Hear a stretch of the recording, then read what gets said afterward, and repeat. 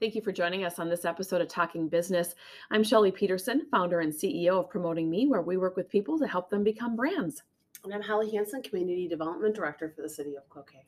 Okay, today we are going to talk about the Cloquet Library. We are not your grandparents' library.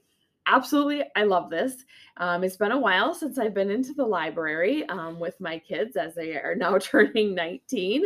But the library is located at 320 14th Street here in Cloquet.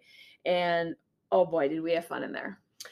We sure did, and we let our barriers down of being sort of intimidated, or maybe that was just me, about certain areas and not being as fully knowledgeable as we would like to be, and learned a ton about what they have to offer. And I think one takeaway that I have is just not being afraid to say, how does this program work? Right. We received the response back, that's why we're here. Just ask us, and it's kind of a trial and error. If you don't know how to use their genealogy software, for example, they can sort of get you set up to help you. Well, I think you and I grew up in a time where libraries were shh, shh, shh all the time, right? And it was like you had to go to the card index file and you had to kind of look it up. And then if you didn't understand how to read it, you didn't have a clue where your book was, right?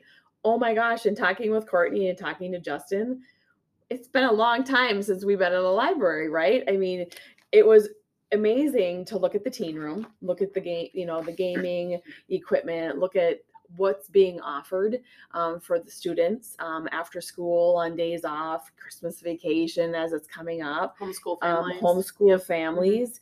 And, MiFis, you can check out a MiFi and actually have internet at home for free. Or a state park pass. Or that's the part that got me, that state park pass. I'm like, are you kidding? You can come in to the library, check out a state park pass, and actually visit any of Minnesota's great state parks for a 1-week period. It goes ahead and expires, so there's nothing that you have to return. It's, there's only 2 of them, so, you have to plan accordingly. But just amazing as far as, research and learning resources, homework help, career resources. A lot of people were coming into the library saying, hey, can you help me write a resume? How do I get a job, right? And they responded by setting up and forming relationships with those in the community that are happening with the career force. Career force, exactly. And, display cases for rotating local artists in there. And, this is software that they offer. You mentioned the ancestry and the genealogy type stuff. I had no idea. And, having a children's room that, Morgan and moving here from Ashland and, just story time Tuesdays and Wednesdays, going in and for a half an hour, songs and stories from infants to 5 years old. And the library actually, the expansion that they actually did has doubled the children's area and added computer stations and the games, plus the sensory board games and toys. So, wow, there's no sense to going out and buying all this stuff. Come to the library, make the library a part of your family's outings. And I think the biggest thing to reflect on personally here from my chair is, in a time of library closures, the Cloquet Library has expanded and is thriving. And that addition specifically added a very, very large meeting space room that can be used as one ginormous meeting room, or can be divided into 4 rentable rooms for personal or business meeting functions. And that's one thing we're always lacking in this community is, where do we go for meeting space? And then the second takeaway is, there's the teen youth room. There's then separately a children's room.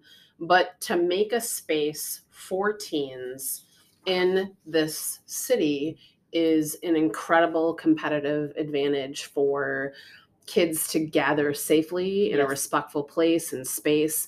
They can bring in their own gaming items and hook up to the TV. They can rent or use simply the computers that are there. They can network. They're welcomed into that youth room as 6th graders. And as part of the school district's function, the library takes 5th graders through it and sort of graduates them into this space, which is really wonderful. Well, and another thing is leveraging the community partnerships, right?